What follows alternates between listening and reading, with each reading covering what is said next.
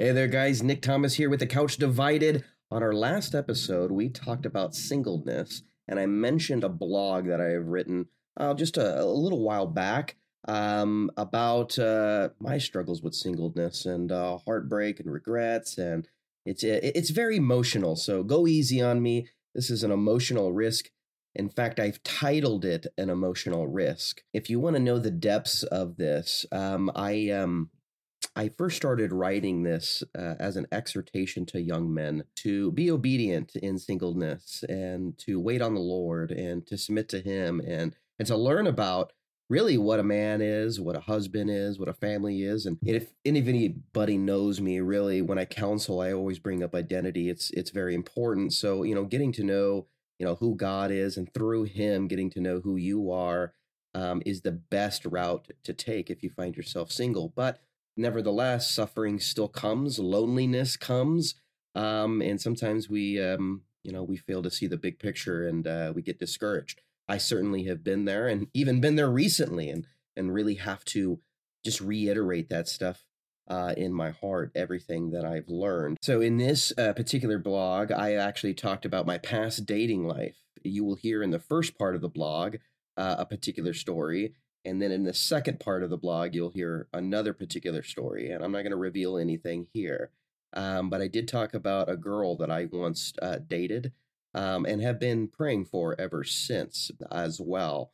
She actually heard this blog later on and got very emotional. Didn't know how, that I felt the way I felt in here. So this is ooey gooey and everything like that.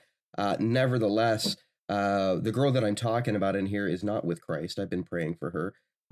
Please pray for her too as well. And I hope you enjoy this. I really do.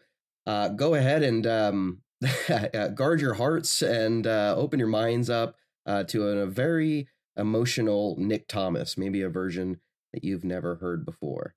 Enjoy. My advice for you while listening to this is to simply prepare your minds for an unexpected turn of events. This may or may not be emotional. As I'm typing this, I am unaware of where this might be going, and I'm certainly nervous about what I may write. I hope that in the end, it will become clear, and hopefully something raw and honest will come forth in the best possible way I know how to. I met my wife a long time ago, shortly after high school. She was a beauty and a little bit younger than I.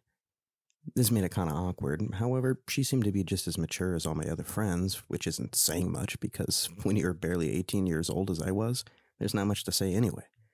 You're not thinking straight, let alone can even justify what that really means. 3 years later, we got engaged, and life was sweet. I was working for a prominent company, making pretty good money, and was able to support not only her, but perhaps any kids that we had. I felt like the luckiest man in the world, really. I had my share of problems. But so did she, and we got through them together. Sacrificing for each other, we came to grow deeply in love. Sharing the same thoughts, liking the same things. Arguments didn't last long, and we were very quick to make up if they did. I remember asking her to marry me on vacation. It was under the Eiffel Tower, which I know is cheesy, but she loved Paris, so it was perfect. The minute she said yes, I knew that the future was going to be pure bliss. Planning for the wedding was really hard. I didn't know what to do. We had a couple fights because it seemed like she was more interested in the ceremony than I was. Of course, I copped out under the "this is more of a woman thing than a man thing" stereotype, but really I had a deep fear of screwing things up. I made sure to hide that fact. I'd rather take my licks in being macho, and I still feel that way today. She planned a beautiful wedding, though. I mean, I may not know how to pick out something stunning, but I can sure recognize when other people do. She did a really good job. It was sort of Native American theme-ish. We were wrapped in blue blankets separately, which represented our past single lives. Then as we were tying the proverbial knot, these blankets were removed and a white single blanket covered both of us. This, as you can guess, represented togetherness in virtue of purity, peace, and happiness. I'm not much for rituals, but there was indeed something very beautiful about it. I'm Irish. All I wanted was some whiskey and some pipes playing. I never got into the Irish step, but I did have this vision of me and all my friends partaking in such dance. Everyone gave their speech. My beautiful bride's sister gave the most sweet toast. She was proud of the way she grew up and her capability of making good decisions. She didn't mention my name, but if that was her attribute, then I know she made a good decision when she said yes on that rainy day under the tower. We loved to go dancing that first year. It was a very intimate moment we had. And it wasn't half bad either, especially coming from years of moshing at a pit. I was surprised that I was able to take her hand and spin her around elegantly with a famous dip after reeling her back in. We had begun our lives together. She is a fantastic cook, and she's even better now. Every night, something homemade, and she was pretty diverse in her cooking. This all seemed to be magical, and it was, and it still is, really. I kept getting advice from older married couples. Simple exhortations to enjoy the seasons we are in now. They called it the honeymoon phase. They didn't shy about telling us that the honeymoon-like atmosphere would go away, and though we love each other, efforts to keep on loving each other will have to be made. That we will have to choose love on days we want to hate. Good looks may fade, but the covenant of marriage can prevail. We walk in light of that. We nodded our heads and knew that was sound advice. Nevertheless, we continued on with our lives. She got pregnant with our first child. The day I found out, I was so overjoyed. I walked through the door after work one day to an empty house, it seemed like. Rose petals were leading up to our bedroom upstairs. I followed them, of course. They went all the way to our bed, leading up to an envelope which was placed nicely on a pillow with a kiss imprint on the seal. She even made sure to use the shade of lipstick I liked. Everything in that scenario was purposeful. She was my rose, so naturally she used rose petals. The lipstick she used was my favorite, and she never licked the seal on the envelope. I don't know why, but I hate it when people do that for some reason. I opened up the envelope, and it was a pregnancy test with a positive symbol on it. I threw the test up in excitement and shouted with joy as she came out of hiding to surprise me. We were going to be parents, and I couldn't have been more excited. That night, we were already discussing baby names. If the baby was a girl, then we would name her this and such. The pregnancy was rough on her, but she made it through. She had strange cravings that I myself still remember being jealous over. I had to admit, the stranger it got, the more I said to myself, I'm missing out. We were having a little boy, and we named him Asher. He came in the middle of the night, 3 a.m. I'll never forget that night. We were prepared and completely calm. 8 hours later, our little occasionally weep deeply over the life that you hoped would be. Grieve the losses. Feel the pain. Then wash your face, trust God, and embrace the life that He's given you. That you may not grieve as those who have no hope.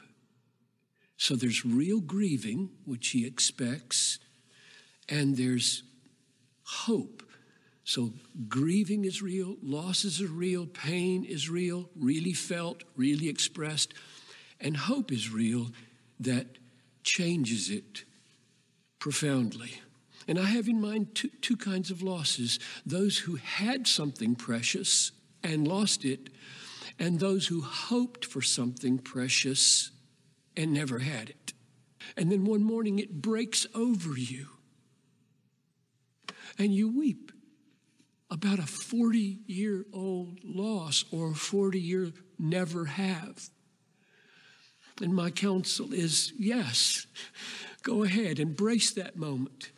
Weep, but then say to your weeping after a season, no, you will not define me, sorrow, because my God has said, no good thing does He withhold from those who walk uprightly.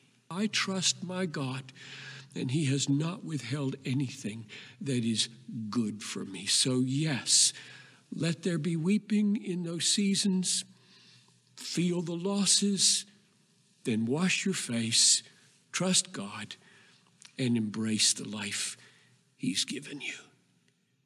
Hey there, guys. The story that you just heard from me is false. The story that you just heard did not happen. The story that you just heard about marriage, wife, kids, wedding, vacation, all of that, it didn't happen at all. Now, why would I tell you a story like that? Why would I even waste your time? So here's some things about me. I was 18 years old and I did meet that girl that I mentioned. We dated for a long time and we did love each other. We professed that. I don't think we knew what love is. In fact, I know on my part, I didn't know what love is at all. But we continued to be with each other. The first day I met her, I was actually quite stunned. I thought she was beautiful and I wanted to get to know her. I told my friend, hey, what about that girl over there? What's her name? And I gave him permission to give her my number. And I didn't think that I was going to get a call at all. Later on that night, I got a text message from this girl, and we started talking. Eventually, I asked her out. She said yes, and we became an item. Now, I did really like her. I even professed that I loved her. Eventually, she said, I love you right on back. I want to harken back to what I said before, is that I didn't really know what love was. I treated her like garbage. Now, you can cut me some slack if you want to. From 18 to 25, I didn't have the right brain development. I was immature. I was a stoner. I was also an angry young man full of insecurities. And when something didn't go my way, I was going to let you know it. But I'm not copping out under those things. I was a sinner. I didn't know Christ. Christ says that God himself is love. And I was an atheist. I didn't know who God was whatsoever. Anyways, we broke up and we got back together, and we broke up again and got back together, and we broke up again and got back together. And every time we broke up, we most likely used as an excuse to go date and have sex with other people and do the things that we wanted to do as young men and women, the things that we thought we were entitled to. And I believe that is where all my scars have come from. I didn't have wisdom. I didn't have advice. I was just on my own. I was extremely insecure. I didn't even want to bring her around my friends because they didn't like her. And I don't even know if her friends liked me. It was a weird relationship, but we stuck it out. Constant fights, yelling at each other. Eventually, she had to move to another state because I couldn't take care of her. And she was actually forced to live in my apartment because the people around her could not take her in or didn't want to take her in. Anyways, that really doesn't matter. I remember her sitting in my apartment wanting food, and she was hungry, and I didn't have the emotional intelligence to understand that I actually needed to take care of her. So I wasn't well equipped as a man at all. I just wanted to go to work, come home, smoke weed, play video games, hang out with my friends, get trashed, do it again. And yeah, it does take two to tango, but I'm not here to tell you about her problems. I cannot own up to her problems. I can only own up to mine. So why am I telling you all of this? Well, you heard John Piper. There is regret from the past. And there's a lot deeper things in this past that I had. Eventually, as we grew apart, because she lived in another state, I fell into a deep depression and heartbreak. I wouldn't even sleep in my own bed because she wasn't there with me. This is completely unscripted, by the way. I'm not reading a blog, and I didn't type anything. So I'm just telling you this. I didn't have much of an identity. I didn't know who I was. I clinged on to every little bit of whatever clique that I wanted really to be a part of. I wanted to be a part of comedy, and I wanted to be an underground comic, and I got really good at telling jokes. If you heard my last blog, you understand that. Go back to that if you haven't listened. I fell into drugs and extreme promiscuity. I didn't care if I was straight. I didn't care if I was gay. I didn't care if I was a girl or a boy. I actually did all of that. I hung out with the transgender community. They were prostitutes, and they had the drugs. And that's when I fell into extreme drug addiction. I was always a stoner from the beginning, but I didn't try anything outside of that. But needless to say, I wasn't sober. I got into methamphetamine, and it became very, very hardcore. I lost my job, lost my motivation to do anything. I just wanted to smoke weed and hang out with prostitutes and write comedy and do all that. And my life was being torn apart. One day I decided to text this girl that has been on my heart ever since. I don't know what kept me or what kept my mind really on her. I believed in my heart that it was the last good thing that I had. So I always would check up on her. I was always would see what she was doing. It was just narcissism, really. I don't think that I really cared, but I really wanted to know, because if she wasn't married or if she was still single, then maybe there's a shot. Well, I texted her one day, and I text her that, hey, I'm probably going to die because this meth addiction has gripped a hold of me so hard that I don't see any way out of it. So farewell, and I love you. And to my surprise, I actually got a reply back. I even got to talk to her on the phone. And she said, man, I'm sorry that you're going through this. And like a narcissist, I'm saying, you're sorry because of me and you? And she says, no, I'm sorry that you're going through this drug addiction. And right there, that should clue you in, because my entire time in drug addiction, I could never steer away from the thought of her. Why? I don't know. I mean, I was with other women. I had my own life. I had my own friends. I haven't even seen her in such a long time, but there was still that. And like I said, I think I was holding on to the last good thing that I had before I became this methed up mess. And if I lost her, then I lost everything. And if I lost her, this addiction that I was going through consumed me, and I was no longer in control, and I couldn't handle that, so I had to force my way back into her life. And that's exactly what I did. I forced my way back into her life. And because I did that, I ruined everything. I even yelled at her on the phone one night, accusing her of messing with me. She asked me for a favor, and I blew up. I thought she was using me, and it wasn't fair. I tore her apart with words. Remember, I was a comedian, so I wanted to be this wordsmith. If you heard the last blog, you know exactly what I'm talking about. I made fun of her family. Some of her family members have passed away. I made fun of them. I made fun of her and tried to psychologically break her down so that she could feel the pain that I was feeling, and it wasn't fair whatsoever. I regret that. I regret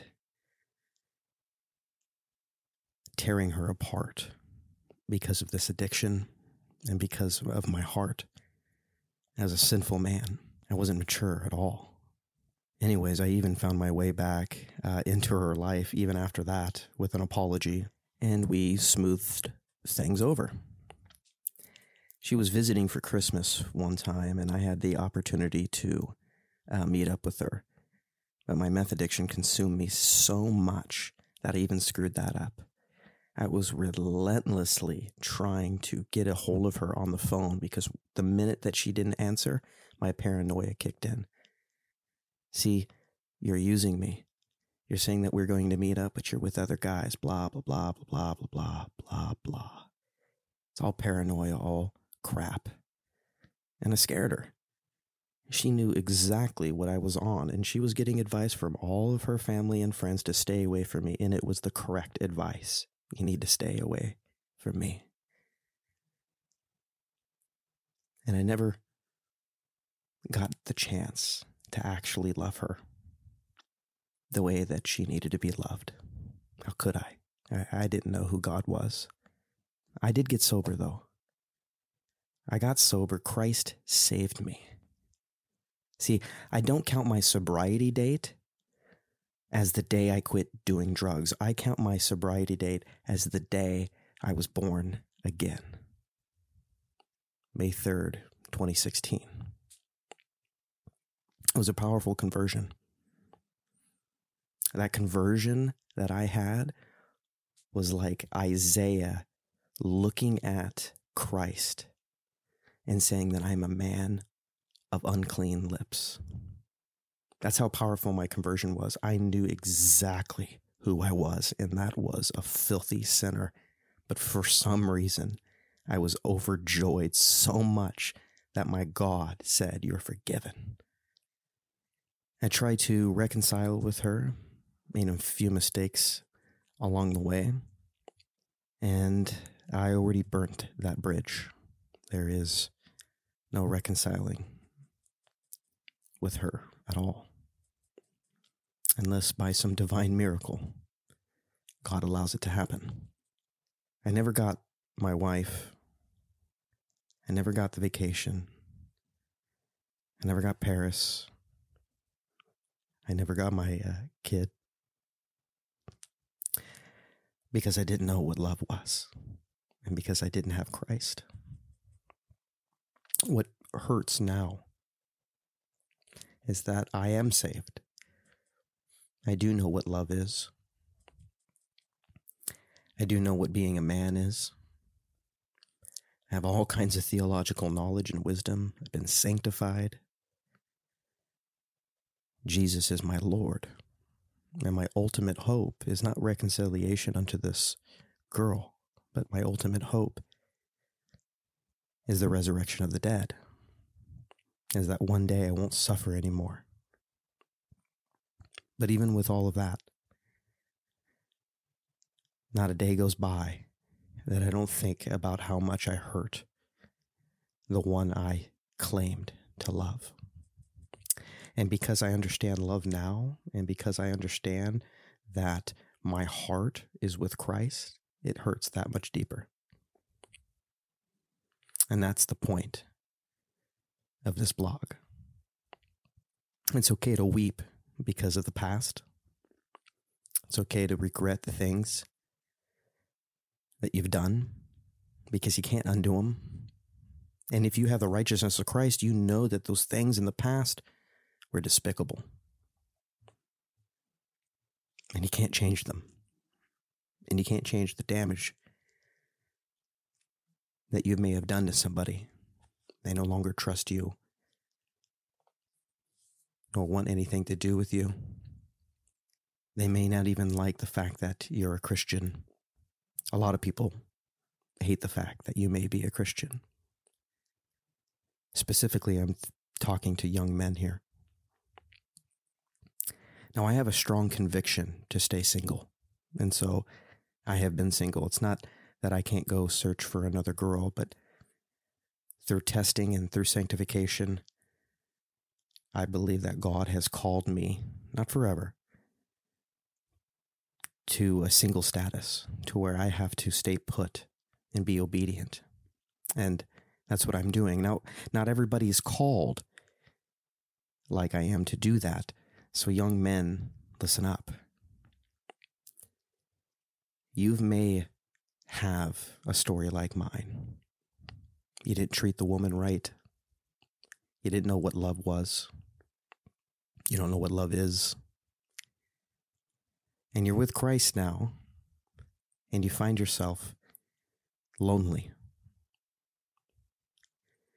And you think, maybe if I didn't do the things that I did, maybe if Christ saved me sooner, that I wouldn't be as lonely as I am now. And you will hear people say this to you. If you're with Christ, you're never alone. And that is true. If you're with Christ, you are never alone. But here's the thing. He says that you will suffer for his name's sake, and you will feel alone. You know that you need human connection. It's okay to feel alone, and it's okay to say that you're lonely. Christ is alone with you. Don't put finding a woman in a preeminent above Christ, because in the end, he will be preeminent. That is an enemy that he will place under his feet. Don't make it idolatrous. It's okay to weep because you're single, but be obedient in it. Walk with Christ in it. I've been sanctified by my singlehood. As I said before, I know what a man is. I know what a father is. I know what a mother is supposed to be. I know what a family is supposed to look like. And perhaps one day that God will give me all those things. But even if he doesn't, bless the name of the one who saves. The girl I'm talking about, I still adore. She frustrates me. I wish that she was with Christ, and I pray for her every day. So I'll say this to her as my final word. If you are listening to this, I do love you very much. But my love doesn't compare to the love of Christ. No one's love compares to the love of Jesus Christ. Put your faith in him. Beautiful, bemused, bellicose butcher, untrusting, unknowing, unloved. Ed. He wants you back, he screams into the night air like a fireman going to a window that has no fire. Except the passion of his heart. I am lonely. It's really hard. This poem sucks.